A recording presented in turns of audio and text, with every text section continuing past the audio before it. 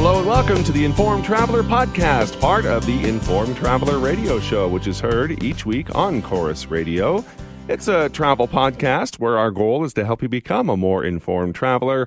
And I'm your host, Randy Sharman. So for many people, it's been a while since they've flown anywhere. And if indications of an increase in travel in the coming months are true, I thought it might be a good idea to review the rules around what you can and can't take on board with you with your carry-on when flying. So in a few moments, we'll chat with the folks from CATSA, the Canadian Air Transport Security Authority, to go over what you might have forgotten. And then we'll learn about a new experience this winter at the Banff Gondola called Nightrise, which has been described as an immersive experience of light, sound, and nature. So I'm curious to learn more about that. And a topic that's near and dear to my heart is the abuse animals suffer in the tourism trade. So later in the show, we'll head to Thailand and visit the Save Elephant Foundation and talk with the founder who rescues elephants from the miserable lives that they live serving in tourist venues and other attractions. But like we mentioned, let's start things out reviewing the rules around what you can and can't take with you on your carry-on when you're flying. So to help us out is Sandra Alvarez. She's a spokesperson for CATSA, the Canadian Air Transport Security Authority. Their website is catsa.ca. Hi, Sandra. Hi, Randy. Briefly tell me what the role of CATSA is so people aren't confused with border security and other things you have to do at airports. Sure. So the Canadian Air Transport Security Authority is mandated with protecting the public through effective screening of air travelers and their baggage. So we're the ones that are screening passengers, their carry-on baggage, and their belongings prior to their entry to the secure area of an airport. So that's when you're departing from a Canadian airport. Mm-hmm. And I'm assuming that a lot of people, like myself, haven't flown for a long time. And I did fly about 3 weeks ago to Las Vegas, and leaving my airport, it was going through Las Vegas, but I forgot that I put a water bottle in my carry-on. I didn't want to waste it. Totally forgot about it, and of course they take it aside and say you can't have that. So it's little things like that that people kind of forget about, right, that we're going to review. That's right. The liquids, gels, and aerosols, those are common items. They come in cosmetics, in natural products, in food items, and there are things that typically people don't think of all the time, that there are restrictions. So you mentioned water, and that liquids, gels, aerosols in your carry-on, they are restricted for all flights, domestic and international. So, for instance, the containers themselves, they must be 100 milliliters or 3.4 ounces or less. These containers must also fit in a one clear, closed, and resealable plastic bag that's no larger than 1 liter in capacity. And there's only one bag per passenger that's permitted. So examples, for instance, of, typically, yes, we know water is a liquid. Mm-hmm. However, there's other items that fall under this category, and that includes things like toothpaste, creams, shampoos, conditioners, perfumes.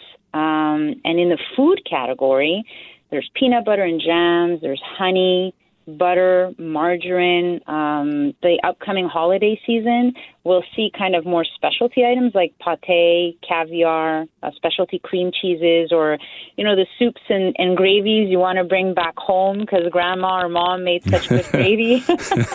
That all falls under that restriction. And if they're larger quantities, they're great to go in your checked baggage, but under the carry-on, it will be that 100 milliliter restriction in the 1 liter clear plastic bag. But luckily, people are provided options when they're at the screening checkpoint, so it is something to remember. You can exit that screening checkpoint and decide what to do with the caviar, for instance, or the pate, or the specialty creams. Some creams, they're very expensive. You don't want to lose them. And you can basically go back to the air carrier and register your carry-on as a checked bag and therefore keep all those items and not have to surrender them at the screening checkpoint. Or if you have any family or friends that are still at the airport, you can, quickly step out of our checkpoint, hand over those items to your friend or family member, and then come back through screening again. What about other items that come to mind? I know there's a whole list, and we certainly don't have time for it, but I'm thinking there were sharp objects and things like that. So other items that come to mind are, again, speaking of holiday season, inorganic powders and granular materials. So there's a limited capacity or quantity of 350 milliliters. So that's more or less the size of a soda can. Examples of these are mineral-based products like baby powders, cosmetics, salts like gourmet spices or salt blends, cooking and baking powders, bath salts like Epsom salts, and sand. So that could be sand like you went to the beach, you want to bring back some souvenir sand. That is restricted to that 350 milliliter quantity, or even craft sand and aquarium gravel. That's stuff we use for our aquariums. That too would fall under that restriction. You can place it in your checked baggage without any problem. Let's talk a little bit about your app, because that's very handy, because you can almost make a list for yourselves. It's got everything you need to know pretty much on there, and the wait times too at the airport that you might be going to. That's right. So it's a mobile app. You can find information to make it easier to get through the airport security screening. It's available for iOS and Android. And it, like you mentioned, right, it's wait times at the 14 busiest airports across the country. It has a what can I bring list. So this is to find out if any item is allowed in carry-on or not, or even in checked baggage. There's tips for families and passengers with special needs or seniors to help them get through the airport security quickly and easily. There's even a checklist, which is really neat to help pack before you go. So you can put in like an item like an electronic and see, is there, yes, the electronic is permitted, but are there any additional restrictions to that electronic when you're going through screening? So, for example, there is one right now about you need to make sure that the cover or the protective case of that device can be removed and that it can be powered on, because you can be selected additionally for screening of those electronic devices.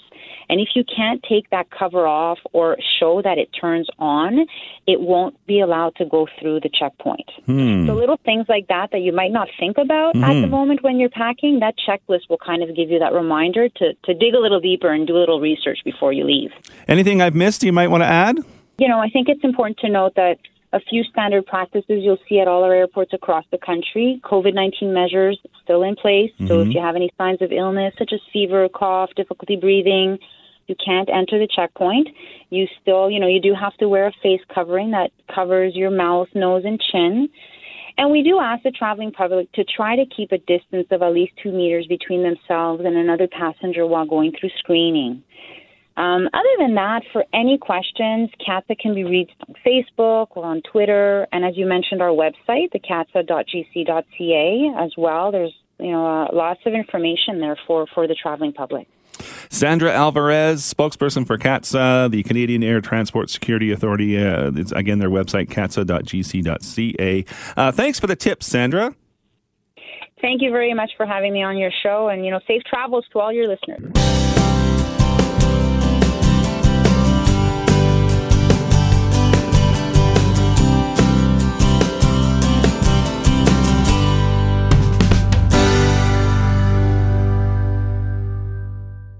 Well, there's a new experience for you to try out this winter in Banff at the Banff Gondola. It's called Nightrise. So here to tell us more about it is Dave McKenna. He's the president of the Banff Jasper Collection by Pursuit, and Kirsten Ryder, training and development director at Stoney Nakoda Nation. The website for reference is banffjaspercollection.com. So tell me what it is. Any one of you can jump in first. It doesn't matter. So just tell me what Nightrise is. Well, why don't I kick us off and talk about Nightrise is a celebration of the mountains at night. For those of us that have the pleasure of living in the mountains, there is a magic and an aura and a mystery about what happens in the mountains during the dark hours, and that there's a whole different element of life and of action that happens that you don't see during the day. So the start of the whole discussion was, how can we help people to have this deeply immersive experience and really get into that almost spiritual nature of the mountains in the evening. There's things particularly at the top of Sulphur Mountain, where there's a National Historic Site Parks Canada has that measured cosmic rays coming out of the universe back in the 60s. And so that was the start of the experience. And our journey led us to naturally reaching out to our neighbors to the south in Morley and Stoney Nakoda Nation to say, hey, why don't you come and join us on this journey and create this really deep, immersive experience for people. And we do expect people from, around the world to come and experience this. And it allows us to not only share now that sort of natural experience at the top of the mountain, but also start to share a little bit of the Stoney Nakoda culture with both the Canadians and visitors from around the world.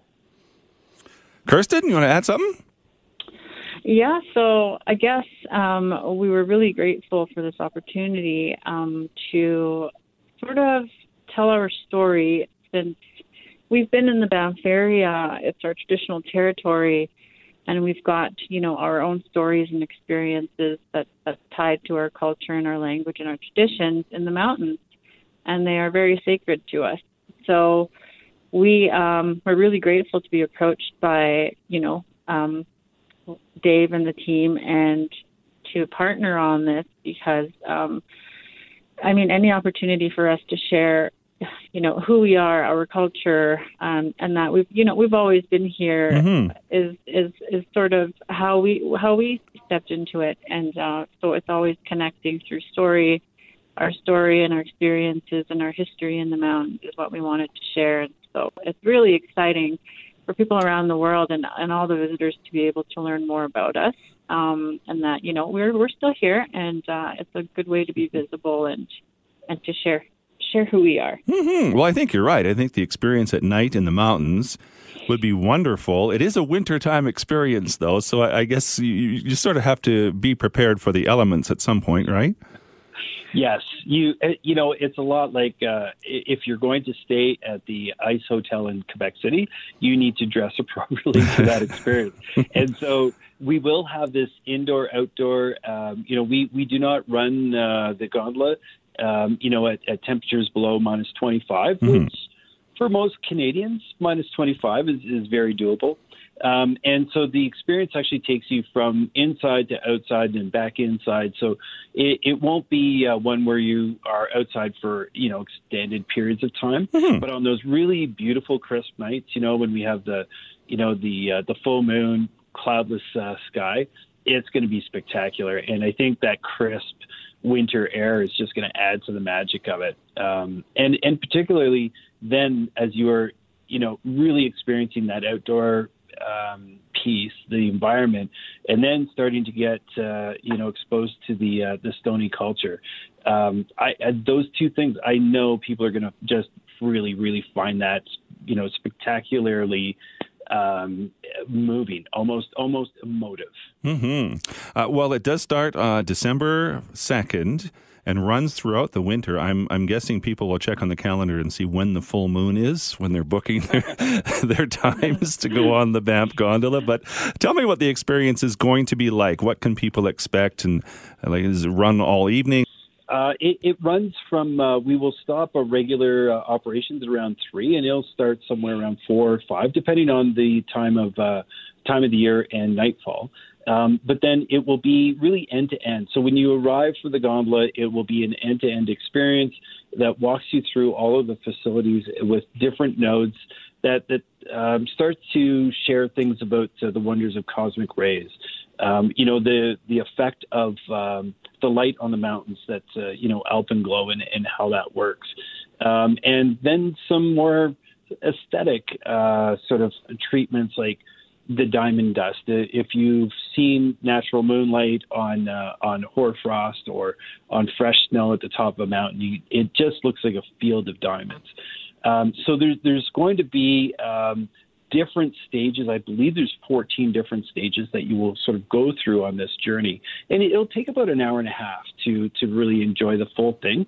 We'll have dining opportunities, certainly with Northern Lights, which is the number 2 TripAdvisor rated restaurant that'll be available on the weekends. And the number 1 TripAdvisor rated restaurant in Banff is Sky Bistro, actually at the top. And so both of those will be able to be add-ons to your journey if you want to do that.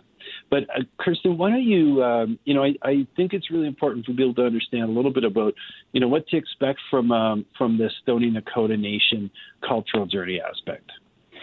Yeah, so as you know, it's a very sensory experience. So you'll be able to hear the Stoney language and our language interpretations of, Alpine Glow and all of those ideas that Dave has just shared. So you'll get to hear the language, you'll hear some traditional music, and the music is also Stoney directed and led as well.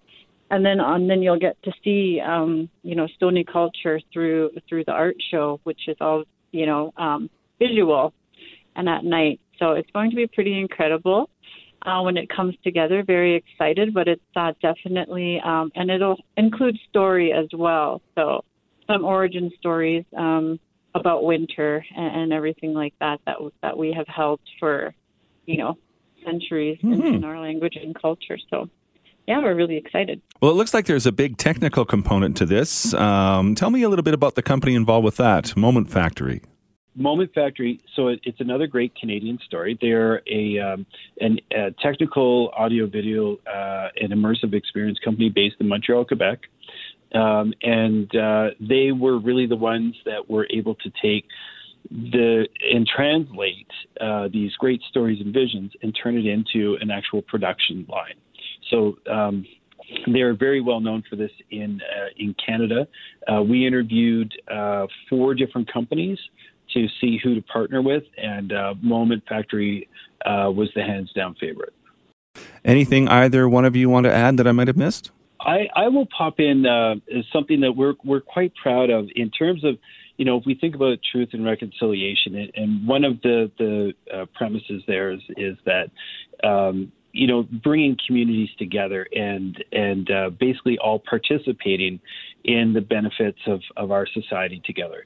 And so one of the things, we're super pleased and proud to have some great Stoney people contributing in terms of design. But I think the bigger story here is that we've done up a memorandum of understanding with the Stoney Tribal Admin and the 3 nations in that we recognize the stories and the value that brings as intellectual property.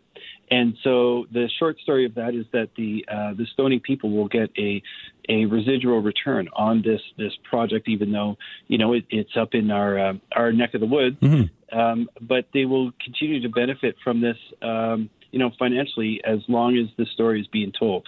So this recognition of the culture as really having a value, high value in terms of intellectual property, I think is a bit groundbreaking and a way for us to acknowledge the value of our Indigenous cultures to the fabric of this nation. Last words to you, Kirsten.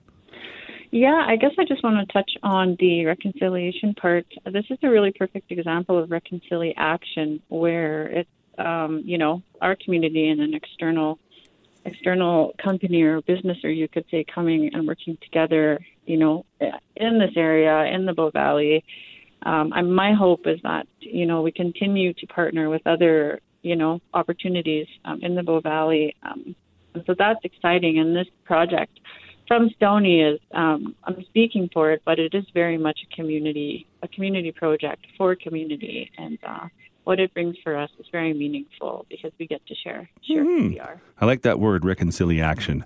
Kirsten Ryder is the Training and Development Director at Stoney Nakoda Nation, and Dave McKenna is President of Banff Jasper Collection by Pursuit. You can book your tickets now. It starts December 2nd, Nightrise at the Banff Gondola. You can go to the website, banffjaspercollection.com to book your tickets. Thank you to the both of you.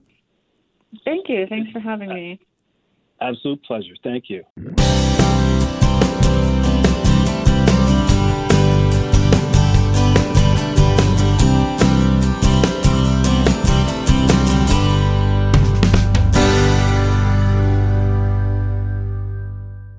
So one topic that is near and dear to my heart is the mistreatment of animals in the travel industry. And one aspect of that is the use and mistreatment of elephants, whether it be riding an elephant or using them in a show for entertainment. Well, there's one organization that's doing its best to inform people about the treatment or mistreatment of elephants in tourism, and that's the Save Elephant Foundation in Thailand. So we are very pleased now to have join us the founder of the Save Elephant Foundation, Sendwin Lek Chalert. The website is saveelephant.org. Hi, Lek. Hi, Randy. Tell me about the Save Elephant Foundation, how it all came about and how you became involved.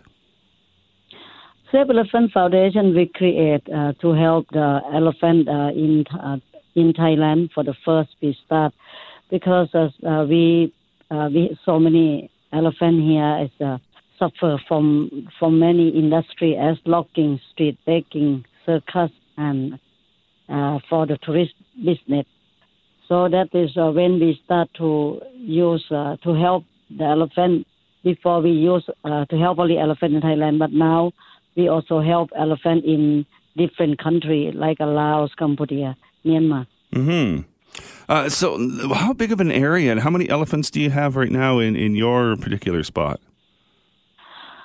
This is before COVID, we have about 80 elephants, but now we have 105 elephants, and this is just inside our property. We have about 300 acres, which is very tight at the moment. And we have also the elephant, which is we help from outside during the COVID, but stay in different property. Mm-hmm. Altogether is over 130. And I'm sure there's a lot more elephants that you could save or rescue. Tell me about the problem that, the issue of mistreatment of elephants when it comes to tourist attractions and those types of things. It's not only in Asia, but it's in other parts of the world too, isn't it? Yes. When the tourist industry start to get again and so many people are traveling and they want to have fun to ride elephant, to see elephant circus, to use the elephant to be the part of their travel. The elephant always suffer because behind the show, behind the entertainment of these elephants have to force to train for performing trick. It's not just only they just walk out and dancing, performing, but all of them have to train very, very bad before they will come and serve it for people, including elephant riding. And so many people maybe enjoy to ride the giant, giant body, but they have no idea that is how many elephants that have painful with their backbone, how many old elephants, how many pregnant elephants, how many blind elephants that serve it in the tourist industry. So this is behind the scene of tourist industry. People have no idea, but they just spend money and enjoy the moment with elephant. But these beautiful giants are suffer during the time that people use them to ride and use them for performing. Yeah, it's not a natural thing for an elephant, for someone to be riding on an elephant or for them to be doing those tricks. They have to be trained to do that, and the abuse that they go through. I think if most people knew that, if they saw that, they probably wouldn't be spending anything to ride on the back of an elephant or see a show, right? Yeah, but you believe it or not, in every year there's over 10 million people come to Thailand and they buy the ticket to use elephant for the entertainment, and they ride elephant. They buy a ticket to see elephant show, and this is almost every year before COVID. And we worry that is after COVID, it will be more tourists, which is will come travel, and the elephant will have even more hard life because people can't wait for traveling, and these elephants will be going back to suffer again. Mm-hmm. Tell me a bit about your background, how you got involved personally with this organization and with looking after elephants.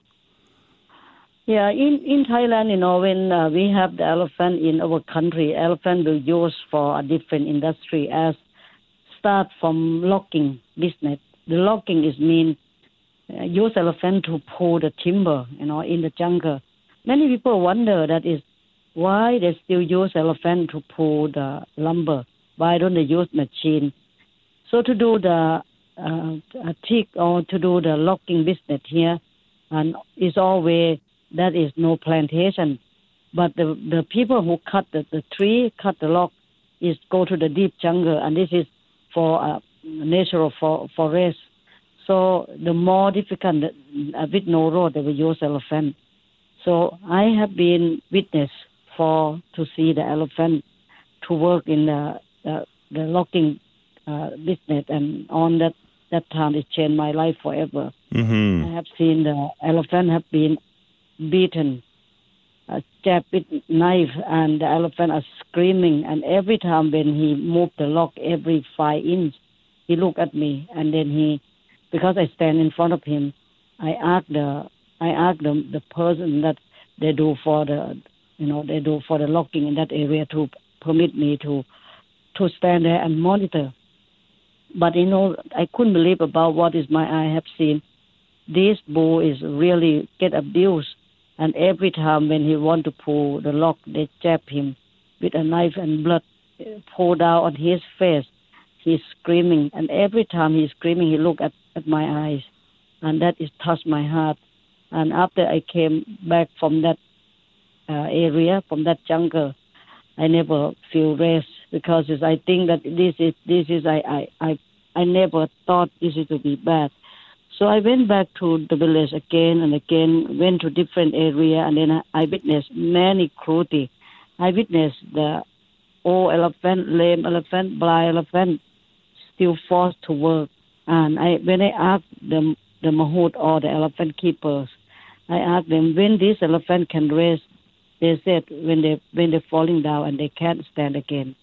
And I asked them why, because they said because they don't know where to put it, where to put these animals, and they just use them until the end of their day. And this is shocked me, and then that is I promised myself, if I have to do something, I will start to do voice for these animals. And I never thought that I will come until today, to rescue many elephants. I thought that is I will rescue one bull elephant that I met him for the first time, and I want to bring him to get a better life. But the more I have walked into the jungle, and I witnessed more suffer, so I can't turn my back to them. Mm-hmm. And then I start my own organization to help them. Well, it's amazing work. Do people, how do you get the elephants? How do you find them? Like I say, there's probably thousands you could rescue, but how do you find them? Do people bring them to you, or they just tell you about, hey, you need to go here? How does that work? It's the elephant come from everywhere. We get the source from animal lover, and we get a picture from people who visit. Sometimes they found the old elephant that is their leg, their ankle is already can't walk. They found some elephant blind that still have a saddle in the back, and then let the people ride. And many animal lovers send the picture to us, and every time when we heard about this, we will go to monitor. We will go to check, and after that we will start negotiation with the owner. And because Thailand, we doesn't have law to confiscate the cruelty, and we have no cruelty law. We have no animal right. Mm-hmm. And so the only way that is we negotiation with the owner, and we have some people that help us. We will talk to them, and we have to buy their life. And this is some of the elephant that stay at our project is also donate from the owner when they think they can't use anymore, so they bring to us. Because sometimes they're falling down again and again. They don't want to pay for the medicine. They don't want to pay for taking care, so they bring to us. Mm-hmm. So it's many sources that we get them. And this is the nonprofit organization that people should know. So they can donate. You can actually visit your area, right? And people can come and view the elephants, right? Yeah, we have set up the volunteer program. People can come and put the hand on, to help for elephant, because we have so many old elephant. Most elephant that we rescue is old elephant. 70% of the elephant that we rescue at our project is old age, after 60 years old, and many of them no teeth to chewing any grass. We have to make a special food for them to keep them alive. And over time, they must get to just adore you. You're the one looking after them now, and you treat them with kindness and love. Yeah, I stay with them, among them. Each of them we rescue, I will be with them. And I was the first time I met them, and I will carry on to take them, transport them and stay with them on the truck. Some of them, I sit on the truck like 57 hours on the truck with them, getting to talk to them, calm them, and comfort them during the journey, and then we become friends. Yeah.